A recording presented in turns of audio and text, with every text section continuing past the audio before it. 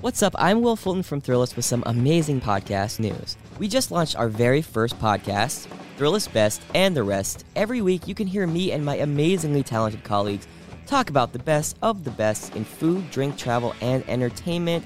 From the scariest movie of all time to the best hangover cure ever, listen to Thrillist Best and the Rest on the iHeartRadio app, Apple Podcasts, basically everywhere and anywhere you can find podcasts.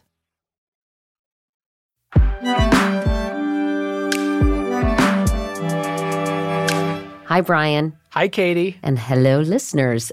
Brian, this week marks 1 year since Donald Trump's inauguration as president of these United States. Dun, dun, dun, dun. Happy Trump-iversary, Katie. Thank you very much. It's hard to believe it's only been a year. It feels longer. It certainly does feel a little longer than a year, and a lot has happened in the past 12 months. To mark the occasion, we sat down with Maggie Haberman, someone who has had a front row seat for much of the Trump administration. This, by the way, is the first in a series of podcasts we're doing that we're calling Wonder Women. We're going to be interviewing a bunch of female powerhouses in the weeks to come. We thought it was sort of something in the air about girl power right now and about women in general. And Maggie definitely qualifies as a Wonder Woman, Brian. For sure. I mean, she arguably knows Donald Trump more and better than any other reporter covering him. She started writing about him in 2006 for the tabloids here in New York.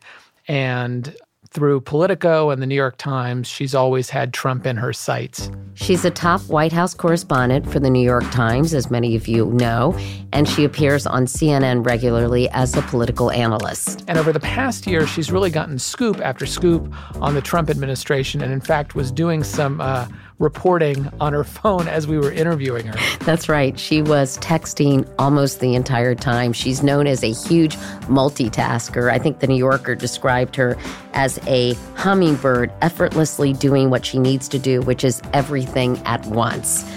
So do you remember the story, Katie, about President Trump watching TV in his bathrobe? Or yes. The news that Trump told Russian officials he fired FBI Director James Comey because he was, quote, crazy, a real nut job? I certainly do, Brian. Well, Maggie was behind both of those stories. In our conversation, we talked with Maggie about her first job in journalism, if anything about the Trump presidency has surprised her, and the challenges of covering this White House, both professionally and personally. You were the original really busy woman, so I feel like I'm only sort of following in your path. Well, I think you have me beat. You've been called a Trump whisperer, a West Wing beat colossus, and also maybe the greatest political reporter working today. Mazel on that, Maggie. Of course, the president calls you something different altogether. Yes. On occasion, a purveyor of fake news at the failing New York Times. 1 year in, how is Donald Trump been similar to or different from your expectations the day he was sworn in? Not a single thing that has happened has surprised me. Seriously? Literally not a single thing that has happened. The only thing that surprised me, after I just said not a single thing, the only quasi-single thing is, and thank you for all the very kind words, but at least half of them are not true, was that he fired Comey, because I thought if he was going to do it, he would have done it on the first day. But this has played out, if not in the precise ways in which I would have imagined, along the same contours and along the same lines. He is who he is. He has not changed. I mean, I think one of the conversations that I find sort of head-scratching right now is this idea that, which I think is promulgated primarily by Michael Wolffsberg, that there's some kind of a deterioration. He's the same person who I was interviewing 6 years ago. If people wanted to believe during the campaign that there was a strategy, that's fine, but there wasn't a strategy. He did things because it felt good to him, or because he liked it, or because it was fun. He, his Axios had a story that he's now not getting into the West Wing until 11 o'clock in the morning. That's about in keeping with what he did at Trump Tower. So I was going to ask you, Maggie, did he run his company, Trump Enterprises, or whatever it's called? Trump Organization, TrumpOrg.com. Organization may be generous for what it was. Well, did he run it? Did he run it the same way that he's running the White House? Because it makes you wonder, how was he ever able to be moderately successful, if so? So I think the thing that people forget about him is that, A, he began his business with a hefty loan from his father. So this self-made thing is not quite true. He was in real estate. He was never seen as one of the more successful developers around. He had 4 bankruptcies, not personal bankruptcies, but his businesses had problems. And then he went, after the bankruptcies, he went into the licensing business and he went into reality television. His business was essentially a mom and pop shop. It was not a Fortune 500 company. It was not anything close to that. And he ran it by constantly making people play for his affections. And he, despite, sort of constantly picking fights, for interpersonal confrontation, he really tries to avoid it. For instance, when his campaign manager, Corey Lewandowski, was fired in 2016, it was Don Jr. and Trump's lawyer, Michael Cohen, who did it. It was not Trump himself. And Trump, in fact, wanted Corey to know what a great guy he still thought he was. So, yeah, this all is exactly who he was before. So he thrives in chaos? He creates chaos, and then he responds to the chaos he creates. It's all a cyclical feedback loop that, we're all on with him now. And his approval rating is in the 30s. And he seems to have polarized the country more than any president I can really recall. But you know him really well at this point. What do you think are the biggest misconceptions about him among both his supporters and his detractors? That's an excellent question. I mean, I think that the most common misperception, no matter what side of the aisle you're on in terms of him, is that there's a strategy at play, that he's doing that he has some guiding master thoughts, plan. a master plan. And then the second, and this is really, I think, been interesting for Republicans and Democrats to deal with, is that he's got an ideology. There is no ideology. He's got a handful of id-like impulses that have always animated him, but he is perfectly comfortable being inconsistent on policy. He is perfectly comfortable taking 2 conflicting positions. The consistency is not a hobgoblin that gets to him particularly. I think those are the main misconceptions about him. I also think that one that I think is really hard for people to grasp, again, whether you like him or don't like him, but really for people who don't like him, is that the storminess of his personality, which clearly is pronounced and frequent, is not incessant. It's sort of rhythmic. It's weather. It comes in and then storm blows out. It comes in and then it blows out.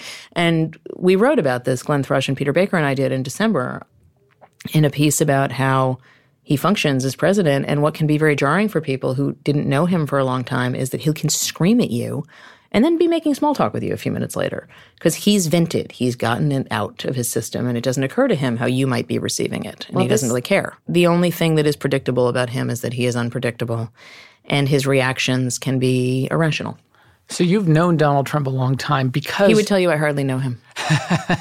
Well, the facts suggest otherwise. But you were both a big part of the New York tabloid world. You as a reporter. He was a much bigger part of it than I was, well, yes. you wrote about him, I wrote about him in the New York Post and the Daily News for many years. And you come from a media family. Your dad is a Pulitzer Prize-winning New York Times reporter. Your mom's a big PR person. So let's just go back a little bit before we continue talking about Trump today. Obsessively, which is all anyone can do. Does. Maggie, Yeah. God, you must get so tired of it. Thank you so much for doing that with us. You must be like, ah! So let's just take a little interlude and talk about Maggie rather Yes, than let's talk Trump. about you. Okay. So you said you never wanted to be a reporter. How did that happen? I couldn't get a job working in a magazine out of college where I had studied fiction writing and child psychology. And Both turned out to be pretty relevant to your job today. I don't deal in fiction. But you do deal with children. I have 3 children. Anyway. Now some would argue 4. Anyway. Anyway. I couldn't get a job, and so I got hired as a clerk at the New York Post, which was not a glamorous job, but it was really like fetching coffee, fetching faxes. But I loved the way the newsroom was. I loved the rhythm of it. I loved the place. And what they would do, I think they still do it there, is they would send copy kids out. That's what we were called, copy kids, out on assignment. Go to a fire, go stick out a hospital, go whatever. The height was getting assigned a day. So, you're the Tuesday copy kid who goes out and goes on an assignment. And I got myself in the rotation, and I really loved it. And that was it. But it was not what I planned for. What was it about reporting that really kind of floated your boat? Have you seen the movie The Paper? the Michael Keaton movie. I mean, that was the New York Post in the 90s. It was interesting. It was colorful. It was the adrenaline rush of a scoop, of doing it well. There's something about being in a newsroom that I think is so fun. I agree. It's just fun. It is fun. And I mean, the New York Post was the most pure fun job I ever had. And that New York Post doesn't exist anymore. That New York Post has not existed in quite some time. But what's happened in the New York Post? There were editor changes and just sort of, it's just a different place now.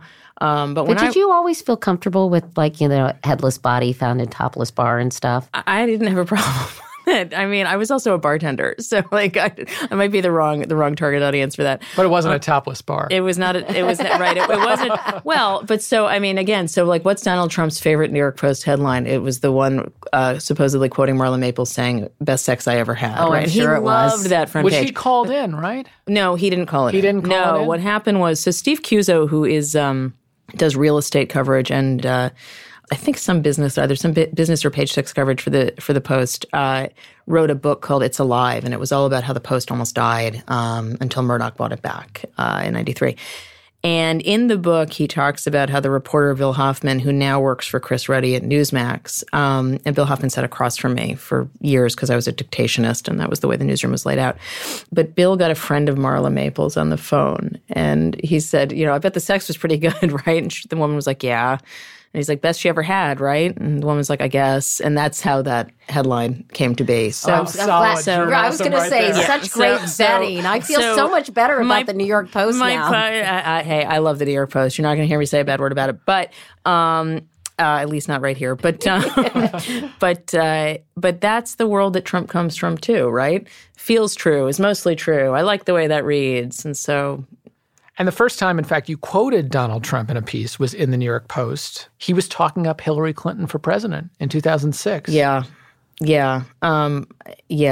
once was a Democrat. And, what he started arguing as his explanation for why he was such a donor to Democrats for a long time was that he lived in New York, which is heavily Democratic, and so you had to give, but that's not the real main reason. He was one of the only people who welcomed Bill Clinton to society after the White House tenure ended, right? I think invited him to join his clubs and because so some forth. clubs wouldn't accept him because this was right after the Mark Rich scandal. This was right after Monica Lewinsky. And so... they were quite chummy. They were quite chummy, and Trump really likes proximity to power, and he likes feeling like somebody owes him a favor. I mean, those are always the two things. And so he believed that Bill Clinton owed him something, which is part of why he got so angry when the Clintons were criticizing him. I know in 2011 you reported seriously on his presidential ambitions, but you and then I refused felt to very break silly. the story that he was launching a campaign in 2015. Well, I mean, I would argue that that might not have held up as the best call, but it was certainly defensible at the time because in 2011, we did pay a lot of attention to him. He did dominate, the air, and he sucked up all the oxygen the way that he always does. And then he didn't run. And he announced that he wasn't running in the most cynical way possible during sweeps week of The Apprentice after running the most racially cynical early platform we had ever seen, where he was effectively calling the first black president illegitimate based on nothing other than based on an internet rumor that Andrew Breitbart, who created the website Breitbart, denounced Trump for in 2011. He thought birtherism was disgusting, and it is amazing the degree to which Trump mainstreamed it. In fact, he is really the granddaddy of the birther movement, isn't he? I remember seeing him talking about it on The View and spreading that around. And how did that take such a hold on the public's imagination? Because it's crazy. It was funny. It started out as it was a fringe issue. It was a fringe issue that most conservatives wouldn't touch for a very long time. And then he started talking about it. He talked about it on Fox. He talked about it wherever. And he was making things up. I have these investigators, and they can't believe what they're finding. People who worked with him at the time say that there was no such thing. And it was so raw and strange and so norms breaking. I hate to use the word that we have, or a phrase that we have used a lot, and it's gotten quite a workout in the last year and a half. But it was effective. It was impossible to look away, basically. Well, it was impossible to not cover it. Well, I think to me, though, you guys, that is classic Donald Trump. Yes. You say something enough. Yes. Whether it's crooked Hillary or whatever. Totally agree. That is a page from his playbook. You repeat it. It's Correct. like a mantra. Repetition is a huge part of what he does. Suddenly it starts permeating your consciousness in a way that you don't even understand. But what does it say about That's absolutely true. What does it say about the base of the Republican Party that birtherism is really what bonded Trump to those people? It says that it is an aging, older, largely white base that had seen, this is not the first time that we've seen ever in history, and certainly in U.S. history, of a small group of people, much more on the far right than on the far left, but who had a certain, what was described by Hofstadter as the paranoid style in American politics, right? Others are taking what you have. And Obama represented that. And Trump, my colleague Jonathan Martin, we were both at Politico at the time, put this really well in a piece in 2011, that what the base saw Trump as was a neon stand-in for somebody who would take the fight to Obama, because the base didn't feel the party was fighting this president hard enough, which clearly has proven otherwise in history, but that was the sentiment at the time. Can we take a little turn just for a second momentarily to talk about Roy Cohn? Because honestly, I think that people don't understand just how deeply influenced he was by Roy Cohn. I agree. Can you explain quickly, Maggie, who Roy Cohn was, the nature of his relationship with Trump, and what he taught the Donald, as we used to call him? Sure. So, Roy Cohn was the legendary John McCarthy fixer and lawyer, dirt peddler on his opponents. The whole playbook was slime the opposition, attack, attack, attack. Donald Trump and Roger Stone, Trump's longest serving political advisor on and off, both shared Cohn as a mentor. Michael Kruse at Politico had a great piece on Trump and Cohn during the campaign where he unearthed this gem of a quote from Trump talking about Roy Cohn, which was, Trump said, "He brutalized, but he brutalized for you." And I think that so succinctly sums up both what Trump believes people should be doing for him. But if you think about the thing that we've always talked about with the Clintons, especially Hillary Clinton, is they want people defending them, right? We always talked about this in covering the Clintons. Trump is that times a gazillion. You are supposed to go out and absorb whole bullets, give up your family for him. The professions of loyalty are and the need for it are huge. And Cohn embodied that, and Cohn taught him that. And then at the end of Cohn's life, when Cohn, who was an in-the-closet gay man who had AIDS, when he was dying of AIDS, according to Cohn's assistant, Trump dropped him. And she believes he dropped him because of the AIDS panic in the 1980s. Trump does not like talking about Roy Cohn particularly. I think he spoke about him a little bit to my colleagues, Jonathan Mahler and Matt Flegenheimer, during the campaign, but it's not one of his favorite topics. But he has really, even though he distanced himself. He's personified the tactics and the style. Very much so. And it's, a friend of Trump's once said to me that, Trump's got two people on either shoulder, and one is his father, Fred Trump, and the other is Roy Cohn. And one of them is whispering in his ear at all times. Yeah, a friend of mine said if he could go back in time, he'd kill baby Hitler and tell Fred Trump to be a little nicer to his kid. I think it would have required a little more than just being a little nicer. Yeah. But yeah. Anyway, back to Maggie. You joined the New York Times in 2015, and there's been some criticism of you that even amid all of these scoops, one colleague of yours, unnamed of course, is quoted in Vanity Fair saying you've brought a tabloid, Twitter-fied sensibility to the Times. How do you react when you hear something like that? That it's not true, that I'm not the first person to get hired from Politico to the Times, that, and I'm not even sure that was meant as an insult, frankly, but I think that the direction that the Times has taken on politics is not attributable to any one person. I think that we have, and on the White House coverage. And in terms of Trump, we are covering a tabloid president. So if you cover him as a conventional president, you're actually going to mislead your readers into thinking that he is a conventional president. He's not. There are only so many ways to do something when it is in the written form versus, say, a TV interview or a live rally and a live television interview. I just don't agree with that assessment.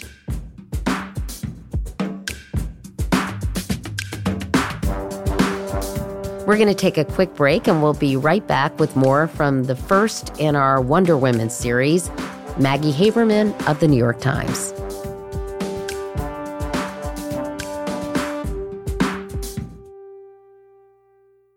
This season, Crate & Barrel wants you to play Matchmaker, Matchmaker, Make Me a Match with your gifts, that is.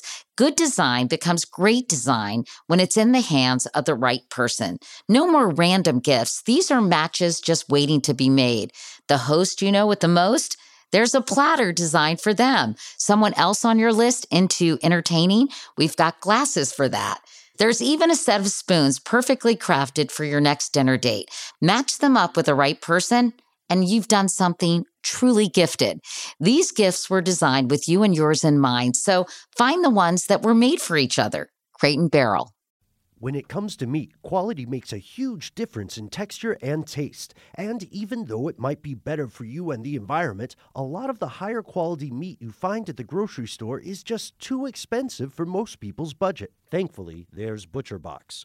ButcherBox believes everyone deserves access to high-quality, humanely sourced meat at an affordable price. That's why each month, ButcherBox ships a curated selection of the finest cuts right to your home. Choose from 100% grass-fed and finished beef, free-range organic chicken, heritage pork, wild-caught Alaskan salmon, and sugar and nitrate-free bacon. No antibiotics, no added hormones, just meat the way meat should be. And right now, you can get 2 pounds of ground beef and 2 packs of bacon absolutely free, plus $20 off your first box when you visit butcherbox.com/iHeart or use the promo code iHeart at checkout. That's butcherbox.com/iHeart or use the promo code iHeart at checkout.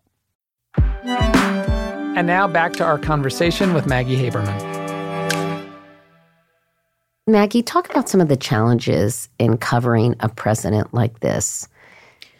I mean, it never ends. It's like I feel like I did when I had newborns. It's like a long day. You know, when you have a newborn and you sleep for 2 hours and you're up for 3 and then you don't have time to take a shower. You feel so nasty. You have that like nasty green velour robe on. Correct. And like, right. And like, you know, and so it's like instead of the baby, it's your laptop. Right? Yeah.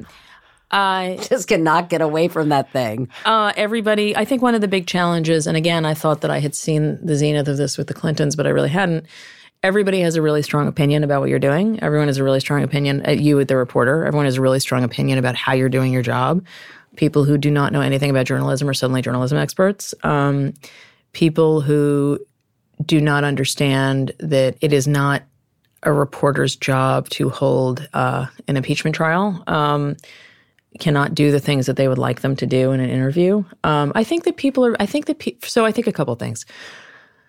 I think that there has been this collective psychic experience about this presidency. And I think that has been for most people. It has not been for his most ardent supporters who do not really believe that he can do that much wrong. Although I do think that if you went and interviewed a lot of them at this point, there are things they're going to be disappointed with. Whether they would vote against him, I think, is a different issue. But for other people, we've never really seen anything like this. I was thinking about something you said at the very beginning about how he's divided the country. The country was pretty divided before he came in. What he has done that is different is he's done zero to reach out to people who weren't with him already. And that we've never seen before. We have never seen somebody who has come in and said, the rest of you, you know what, the haters, the losers, that is what he does. Well, Ron Brownstein wrote, I thought this was very savvy, that the tax plan was not about redistribution so much as retribution. I saw that. No, so it was about punishing the blue states. It was a weaponized tax bill in a way that I don't think that, as a friend of mine put it, and I don't think that we have seen anything, and a friend of mine who's a Republican, I don't think that we have seen anything like that in quite some time. But Maggie, it goes beyond not reaching out to people who weren't supporting him. No, it's attacking. It's attacking. But even more than that, I think he, what did you use? The norm shattering. Norm shattering. And the lack of decorum and any kind of attempt to be civil and to have manners. No, he is not interested in niceties. He is not interested in norms as we have always defined them. And he's everything is an attack if he doesn't like you. If you do anything that crosses him, he will call you a great person in one breath and then the next breath call you the worst person in the world, which is he does to reporters as well, and which is both personally disorienting and then I think collectively disorienting. I think that initially people wanted to believe that reporters were heroes. People who didn't like Trump thought reporters were heroes because people sort of want a hero at the moment. And then reporters are reporters. They have a job. And now I think people have gotten frustrated that reporters can't do more, but the more that they want done can be done by Congress. It's not the job of journalists to prosecute the president. And what everybody knows about this presidency and the Russia investigation and so forth is all from reporters. I think reporters have done a really good job collectively covering this president. Under very difficult circumstances. Right. I agree with that. So, it's sort of we're grateful, honestly. I'm not reporting on the president on a daily basis, but for everyone who does, to say it's disorienting must be a massive understatement. It is. It's a difficult thing to do. And where do you draw the line between news analysis and commentary? So, for instance, we just interviewed Joe and Mika on our last podcast, and their criticism now is that reporters, they think, have gone too far in the anti-Trump direction, that they're over their skis. Like who? Well, he didn't give specific examples. I think they said even they were a little over their skis, sort of media writ large. And I think that included themselves. I mean, I was going to say they've called the president mentally unstable. I don't understand who they think has gone further than Well, they I have. think they don't view themselves as objective reporters, and I think the evidence probably bears that out. But when you think about the sort of the, quote, mainstream media, New York Times, Washington Post, et cetera, do you think that the balance has been struck about right, or do you think there's too much kind of reporters masquerading as columnists on Twitter? I think Twitter is a huge problem in general. It certainly is a problem for me and a challenge for me. You tweet 140 times a day, according to the Columbia Journalism Review. Is that not true? I think I did then. I think I've stopped a little bit. But it's toxic. It's toxic. It's terrible. I also feel like it feeds the echo chamber because I feel like reporters tweet for other reporters to be cute and clever for other reporters. And they're not really serving the public. They're serving their industry. I wonder if Twitter would still be in business were it not for Donald Trump and reporters. It would be, but I don't think that it would be anywhere near as relevant as it is now. And I don't think it would be as much of a cesspool as it is now. It's toxic. And so, and people assume the worst out of everything they're reading. I do think Twitter is a danger for reporters, myself included. I do not exempt myself in that. But have you thought about not tweeting? Yeah, and then I tweet. So I've thought about it, and then I tweet. Do you think more about what you tweet now? Yes, I do. And what about a policy at the New York Times? Wasn't there a new policy at the Washington Post or the New York Times? The Times has social media guidelines, and so these social media guidelines that have been instituted by the Times are relatively new. It's in the last couple of months. I'm quoted in the guidelines. And I'm just sort of like, I think that the problem is like the number of tweets that I compose and then delete are a lot, either because it will end up, I think people will misread it, or because it's just what I want to say can't be said in that many characters, even 280, or because it's just not worth it, or because it doesn't always need to be said right then. The mistake that I made recently was defending myself on some criticism, and like, don't go down that rabbit hole. It's just a bad, right. It's just, it's you're through the looking glass once you do that. It's a bad idea. So I didn't, so I've stopped. But I do think that Twitter allows for a tone that straight news reporting does not. And I think that's dangerous. But I think the tone of Trump coverage generally is over the top. That I do agree with them on. But I also think that, I think they've contributed to it. So I'm sorry, Brian, go ahead. Are you going to do the Pete Wentner thing? Yeah, go ahead. Okay, you brought up. This is fun. I know. You brought up Maggie Trump's instability, or at least the fact that his irrationality. Joe and Mika, as you mentioned, called Donald Trump mentally unstable, and frequently. Pete Wentner, a longtime Republican strategist who worked for the last 3 Republican presidents, said, Mr. Trump's recent Twitter storm/interviews are more evidence we've been watching an American president psychologically, emotionally, and cognitively decompose. That sounds very unflattering. It's unflattering. It's also diagnosing from the couch. I think that my issue with this is that these same people, and I respect Pete Wentner a lot, so I don't want to sound like I'm not, but they've been saying that he was cognitively declining since the campaign. So you tell me where the bottom is and what we're hitting. I've been interviewing this man since 2011 on a pretty consistent basis, year to year. He's the same person I've been talking to this whole time. And so you don't see any evidence of a decline? I see evidence of somebody who is in an enormously stressful situation in a job that I do not think he loves. And probably brings out the worst in him. I think that certain qualities get exacerbated. But do you think the president is mentally fit to govern? I don't know what that means. I don't know. In other words, like I hear the words coming out of your mouth and I understand the sentence, but I'm not a psychiatrist and I do not think that reporters diagnosing people is a good idea. You know his state of mind. Let me just try to phrase this in a different way. And I know you don't want to reach a sort of an opinionated I'm not going judgment. to reach I'm not going to answer that question. What I am going to say is that I have covered his obsessiveness. I have covered in detail the types of things that he bores in on in times of stress, his perseveration over slights, his self-absorption, and on and on. So I think that if people can't decide for themselves, I mean, this is the thing that I find a little jarring, is the degree to which everybody needs to have some kind of, USDA stamp, unfit. Like, look at what's in front of you and decide what you think. But none of us is a psychiatrist. And I don't think that we have been putting a gloss, any of us, on his moods or how he deals with things. But doesn't the 25th Amendment kind of require some kind of stamp? Well, that's in Congress again, and that's the cabinet, and that's the cabinet. I was going to say, and that's the cabinet, but that's not reporters. Tell us about a day in the life of Donald Trump, Maggie, because you spend a lot of time following his every move.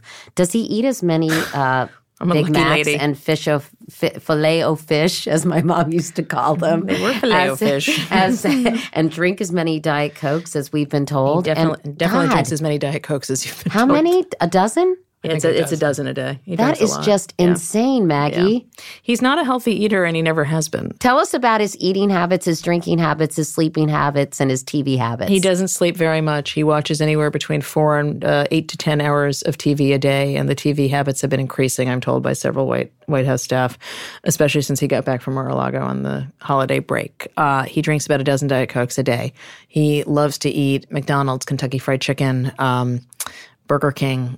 These are his favorite meals. What's his go-to McDonald's? That I'm not sure the answer of. There's one that he sent Keith Schiller to when Keith was still in the White House. No, I mean his go-to McDonald's item. Oh, his item? God, I think it was a Big Mac, but I don't remember, honestly. But is the report that he has... So I'm guessing it was fattening, though. I'm just going to go with that. But the report it's not the grilled chicken sandwich. It's not the healthy items. But the report that he doesn't get into the Oval Office until 11 in the morning That's and true. He leaves. That's true. And that's basically how he conducted himself at Trump Tower. Like, he wouldn't roll in until about 10 or 11. Now, was this always the case, or is this more recent? It's gotten more like that in the last decade or so. So he watches TV in his bathrobe, basically? He watches TV. Remember, he doesn't own a bathrobe. Didn't you read that? But you reported that he was in a bathrobe. I did. That is true. And he was. What do you think of Michael Wolff's book? I'm curious because they say he doesn't read. He is semi-literate. He doesn't prepare. He knows almost nothing about policy or politics. He's extremely moody, thin-skinned. Does this sound right? Well, it's what I've been reporting for 2 years. Yeah, it sounds right. I just couldn't help but wonder how he got that much access.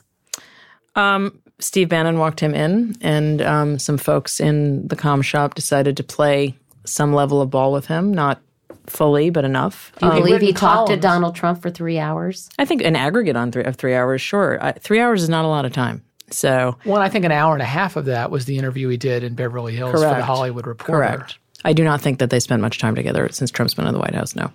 But he'd written some pretty pro-Trump columns. Oh, he spent years criticizing all of the Trump-covering media, and he spent the first year of the White House and the transition saying that all of our coverage, that things were a mess, was wrong, that we were all too negative about Trump.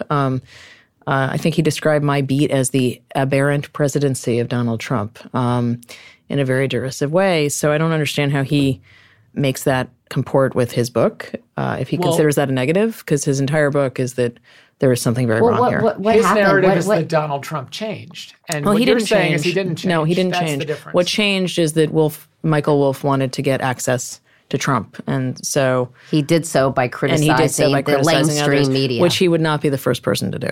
And so lots of reporters over the years have done that. Have you read the book? Mm-hmm. What do you think of it? I think it needed a copy editor. I think that some of it is very good. I think some of it is fantastical. But I think conceptually it's pretty right. Let's talk about and it affirms what the rest of us terrible reporters have been writing for a year and a half. So, have you talked to Michael Wolff about it? We're not friends. Let's talk about John Kelly. If he ever felt like reaching out to me for comment, he'd be more than welcome to. John Kelly was supposedly going to bring a sense of discipline. Well, John Kelly has made the staff feel less scared of one another, which was really happening with Steve Bannon. People felt scared of Bannon. And the Bannon and Jared and Ivanka fight was horrible internally for a lot of other staffers. And he has made staff members feel less frightened of the president himself, in the sense that the president's a screamer and he can be difficult. But he's done nothing to control the president. Morale is terrible in the West Wing. It's as bad or worse than it was when Reince was there, Priebus, as the chief of staff. So Kelly has made a decision that you're not going to change what a 71-year-old man does. And he's not. And that 71-year-old man gets in big public fights with his attorney general, his secretary of state, to name a couple. Do you think that's strange? Do you think that's aberrant and unusual, or do you think that that's normally what presidents do? I think it's a little strange and unusual. I'm just going with the metrics laid before us by recent books. Yeah. Yeah. What is the state of those relationships with the senior cabinet members today? That's a great question. It depends on who it is. Mike Pompeo, he has a great relationship with, and he has this whole time, which is interesting because they didn't really have a relationship prior to the White House. But he sees him every morning for the intel. Sees him every morning. Pompeo has figured out how to brief Trump. He has sort of figured out how to speak Trump. Rex Tillerson, the Secretary of State, has not figured out how to speak Trump. Although Tillerson had been expected to leave this month, is now telling people he doesn't want to leave. So we will see what happens. What do you think is the conflict between those two guys? Just a very different style? Totally. I mean, I just think that, and I think that Tillerson is just not used to being somebody's underling, honestly. I mean, he's a buttoned-up corporate executive. Totally. In, like, with every fiber of his being, right? And when you're CEO of ExxonMobil, that's basically like being a head of state. Right. That's exactly right. And he's used to being sort of honored and feted in a certain way. So I think that's been one obstacle. What up with Mike Pence? Well, be more specific. Well, every time you see him, he's smiling graciously, sort of nodding in agreement. Don't you love how Maggie's been on her phone? She's like reporting a story right now. Are you reporting a story? Yeah. Can you tell us? Well, we had a tip that Mitt Romney had cancer at one point, and it turns out he had, and it's prostate cancer, and we just hadn't been able to confirm it, but somebody else just broke it. Oh, so really? That's what I'm just dealing with right now. Yeah. But is he fine? He's okay. Yeah. And he's still going to run. And he's still going to run. All right. Well, this is very exciting to hear, like, breaking news. Who broke it? It was, I think, CNN. Anyway, sorry. Probably fake news then. Yeah. Anyway. They're my employers, too. I know. What are there's a little sarcasm there. I know. So go on. Okay. Mike Pence. I think that, look, remember, the thing that everybody forgets about Pence is that he was a conservative radio host before he was a congressman, and then he was the governor of Indiana, and he struggled politically as the governor of Indiana. He wasn't going to get reelected. He was not going to get correct, and so most likely not. And so I don't know what the long game is here. I think basically he actually took a short hop, right? I mean, it was either not get reelected for governor or roll the dice and see what happens here. He's very deferential to the president. Very, very, very deferential to the president. You can see that yes. every time he appears with him. Right. And he has found a way to handle Trump pretty effectively. Trump really solicits his opinion, likes him, seeks him out. Do you think he'd be a good president? I think that you never really know what somebody actually is like in the job until they get in there, although I did know what Donald Trump would be like before he got into it. A less chaotic president? He would be he would be a very conventional conservative Republican president. Very conventional. Very, very – it would be like I was covering City Hall, and Giuliani was the mayor in his second term. And I remember we were complaining about something that the press office had done to us because, Giuliani was sort of – prototypical for Trump, except that Giuliani is like incredibly well read and has actual sort of policy thoughts and beliefs and core beliefs, but very vindictive. But he's got it. But there's a lot of similarities there in their personalities. There's a reason they're friends. But I remember we were all griping in the press van one day on our way to an event about something that the press office had done. And one of the radio reporters who had been there she's long since passed away, but who had been there many, many decades, said, you should be really grateful he does this many events. When it was back in in the Abe Beam days, the mayor would be unavailable for weeks. And like, that's a little bit what Pence would be like. I don't know the last time Pence did a live TV interview. Like, I mean, he is really, really, really careful and so different stylistically than Trump. So two of the personalities that obviously get enormous attention are Jared and Ivanka. You know, they're young, they're rich, they're glamorous. I think a lot of people resent them. They think, oh, well, there's got to be something kind of corrupt or something a little bit malevolent? Yeah. Well, malevolent and corrupt are not the same thing. But no. About either or both of them. Can you Sneaky? What are the facts that we know about their roles in the administration, how they operate day to day? Look, I mean, I think part of the problem early on was that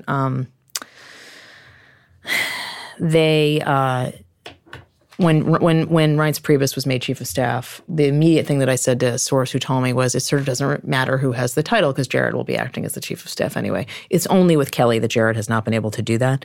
You know, they're both difficult to read. They are they're very different people. I mean, she really is a lot like her father. Jared is very sort of chill and flat and speaks as little as possible. And how is she like her father? She has a very similar set of grievances. She has a very similar sense that people are being unfair to her. She's a lot like him. Do you think she sees what's happening with her father and is distressed? In what sense? I mean, distressed at both how he is being perceived and how he is governing. I don't think she's happy with how he is being perceived, and I certainly know there are aspects of his governance that she's not happy with. I mean, there are policy issues that they've disagreed on, many of them. But I just mean his style, not policy issues. I mean, she has always tried to refine his style. At the same time, this is one area of reporting in Michael Wolff's book that I think was really dated, and I think was based primarily from people who knew her when she was younger and before she was being groomed to take over the company. She has gone from being sort of a somewhat resentful daughter to really being, in many ways, the spitting image of him. Not physically, obviously, but but she's him without a lot of the flash and style. She does believe that he's got a genius. She believes that there are things that he can intuit that other people can't. And she's very riveted by it. But this is not the life that they wanted. This is not, and none of this is what they thought was going to happen. Like him, she believed that they would walk in and be treated sort of deferentially. And she's been a little surprised at how DC actually is. As you look ahead, what are you most concerned about in this year two? Oh God, I'd like a little less nuclear fun talk on Twitter. I think that's a little alarming. North Korea is of great concern to the administration, and I think for good reason. That's my biggest concern. When he tweets that his red button is bigger, I mean, you can't make this stuff up, can you, Maggie? Paging Dr. Freud. Well, no comment. I don't think any of it is productive or conducive to actual policy or conversations. I think it's a problem. What do you know about the Mueller investigation, the state of it, where it's headed, who it's ensnaring right now? We know very little about that. I mean, really, I don't want to speak to something that we really can't see into. What the George Papadopoulos indictment taught all of us is how little we actually know about what Mueller has. But given that he has gotten a bunch of people to plead guilty, you should assume there's going to be more. Maggie, on a personal level, how, people are criticized because they don't ask men the same question, and I would argue that I would ask men the same question, but given the demanding nature of covering this White House, how are you able to unplug? How are you able to be with your kids and to do the things that you need to do when you're not at work? With difficulty. I mean, none of this has been easy. It's been really hard on my kids. How old are they now? 12, 8, and 7. Oh, they're little. Yeah, they're really little. That's what I would get. That's what I would undo over the last year is how hard this has been on them. Is your husband a saint? Yes. Ask anyone who knows us. He is. And he's also a journalist for the Daily News. He's the politics editor. Yeah. So, but he also has long hours because of that job. It's been hard on my kids. And it's been hard. And Trump's election has seeped into schools in a way that very few other campaigns have. So my kids have just been surrounded by all of this for a while. Do you feel that they're more anxious and you're more anxious as a result of what's going on in the world? I mean, I think that they're just being on duty all the time like this lends itself to being anxious. But beyond that, though? Beyond the hours, the Sturm and Drang that is constant. I think it is an unnerving time in the world, and I don't think that any of us is impervious to it. You just do the best you can. Let me ask about someone else who was or is close to you, and that's Glenn Thrush. You guys were set to write a book together. He got into some trouble, apparently because of sexual misbehavior. Can you comment at all about sort of what you know about those problems and how it's affected your reporting and your relationship? I mean, he's been a friend for a really long time. This is obviously pretty painful for a lot of people, including these women who felt mistreated or who were scared or who had encounters with him that they were unhappy with and that they did not feel good about. But he also has said he has a substance abuse problem, and I'm glad he's getting help for that. And beyond that, I don't really want to talk about it. Let's talk about where you go from here. So we're finishing up this podcast. It's approaching 3:00. You have an appointment, so we're going to get you out of the studio. Thank you. But what is the rest of your day going to be like, Maggie? I have a meeting with somebody in the paper, and then I have to do a TV hit, and then I have to meet a source, and then I have to go home. And then tomorrow I go to Washington.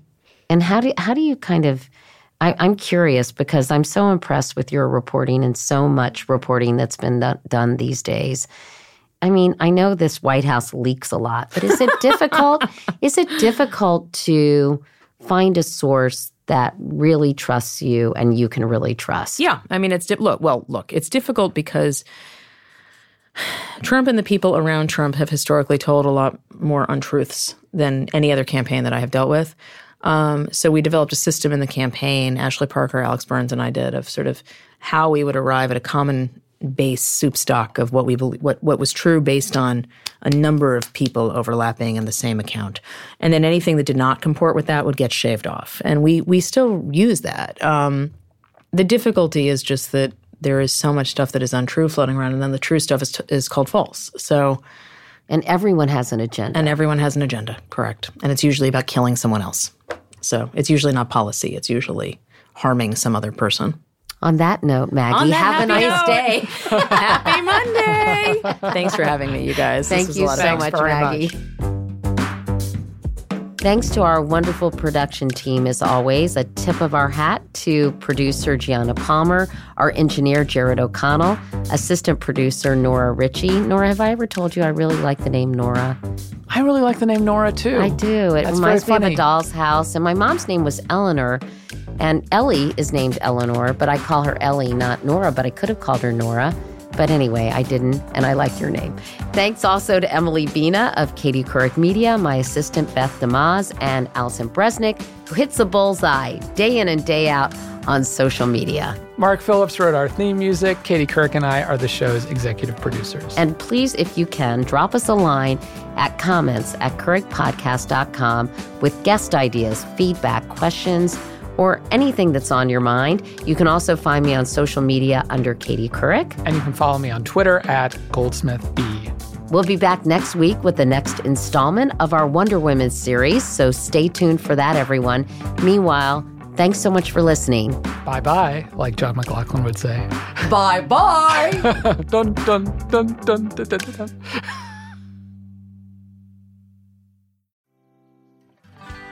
This is Julie Rieger, author of The Ghost Photographer and co-host of Insider's Guide to the Other Side. And I'm Brenda Villa. I may not have written a book, but I'm in Julie's book. And you are the most gifted psychic on the planet. Come on. Listen to Insider's Guide to the Other Side on the iHeartRadio app, Apple Podcasts, or wherever you get your podcasts.